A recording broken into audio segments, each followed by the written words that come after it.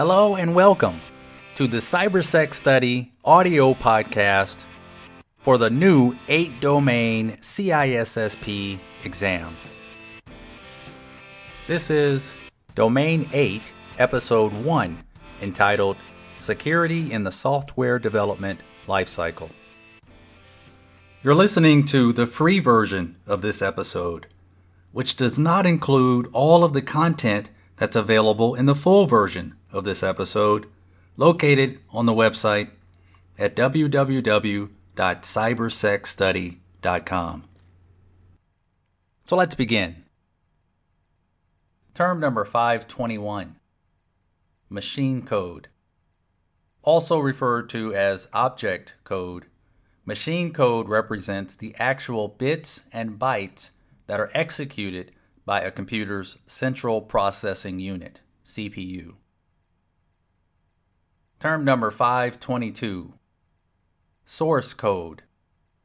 Source code is human-readable program instructions in their original form. To execute the program, the source code must be translated into machine code which the computer understands. Term number 522.1, open source code. With open source code, the source code is made available for any software developer to adjust or modify. Term number 522.2, closed source code.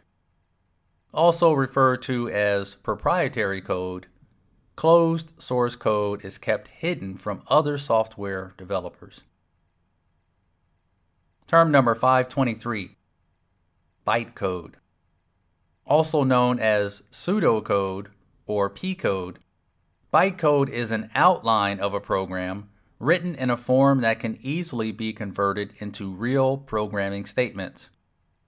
Unlike human-readable source code, bytecodes are compact numeric codes that are closer to machine/object code than source code. Term number 524, mobile code. Mobile code is software transferred between systems, usually across a network and executed on a local system without explicit installation or execution by the recipient. Examples include Java applets, ActiveX, Flash animation, and macros embedded within Microsoft Office documents. In almost all uses of mobile code, the user is not aware that the code is downloading and executing on their workstation.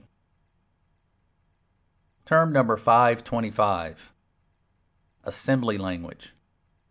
Assembly language is a low-level programming language in which each statement corresponds to a single machine code instruction.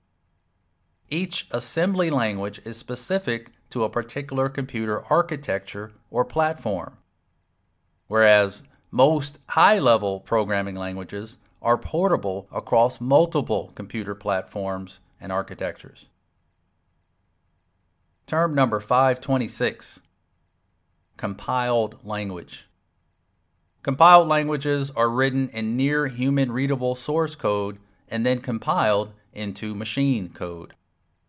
All of the source code is written before a compiler converts it into machine code. Term number 527, interpreted language. With interpreted languages, the source code is converted to machine code on the fly, as the software code instructions are being written. Interpreted programs must be reduced to machine instructions at runtime, which makes them run slower than compiled languages. Term number 528, first-generation programming language. A first-generation programming language is a machine-level programming language. There were no instructions written in human-readable form and translated into a computer-readable form. The programming instructions were entered through the front panel of the computer system with switches and push buttons. Term number 529, second-generation programming languages. Second-generation languages are usually low-level assembly languages in which short human-readable statements are converted into computer-readable statements. Each statement corresponds to a single machine language instruction. It's specific to a certain computer architecture, unlike high-level languages, which generally are portable to multiple systems. Term number 530. Third-generation programming language. The third generation of programming languages tried to make the languages more programmer-friendly by allowing them to write source code that was more human-readable. Third-generation programming languages are considered to be the first high-level language, and examples include COBOL, Fortran, and BASIC. Term number 531. Fourth-generation programming language. The fourth-generation programming languages followed the third generation's upward trend toward more human-readable source code. Fourth-generation languages were designed to reduce the programming effort, the time it takes to develop software, and the cost of software development. Examples include SQL and Code Fusion. Term number 532. Fifth-generation programming language. With generations 1 through 4, programmers were trying to tell the computer system exactly what to do and exactly what not to do. Fifth-generation programming languages are based on solving problems using constraints given to the program rather than using an algorithm written by a programmer. Constraint programming is a paradigm where relations between variables are stated in the form of constraints so that properties of a solution can be found. Term number 533. Object-oriented programming. Object-oriented programming is an approach to problem solving where all computations are carried out using objects. An object-oriented program may be viewed as a collection of interacting objects, as opposed to the conventional model in which a program is seen as a list of tasks to perform. In object-oriented programming, each object is capable of receiving messages, processing data, and sending messages to other objects.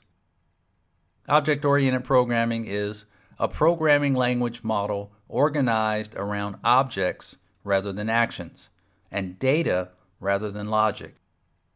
With older generation programming languages, the programming challenge was seen as how to write the logic and not how to define the data. Object-oriented programming suggests that what we really care about are the objects we want to manipulate rather than the logic required to manipulate them. Term number 533.1. Object. An object is a component of a program that knows how to perform certain actions and how to interact with other elements of a program. Objects can interact with each other in a program to make something happen. Objects are the basic unit of object-oriented programming. For example, a person could be an object with a name that is a property of the object. Walking or driving are things the object can do and are considered methods in object-oriented programming. Objects are modules of code that are encapsulated, which means that access to them are restricted by data abstraction. That concludes the free version of this episode. To purchase the full version of this episode and all of the other episodes for all 8 domains, which contain more additional content for just $1 an episode, go to the website at www.cybersecstudy.com. You can purchase a USB drive with all of the full audio versions or download them instantly. You can also sign up for a 2-week online or on-site boot camp for just $500. With my guarantee that you'll pass the exam the first time, or I'll give you a full refund.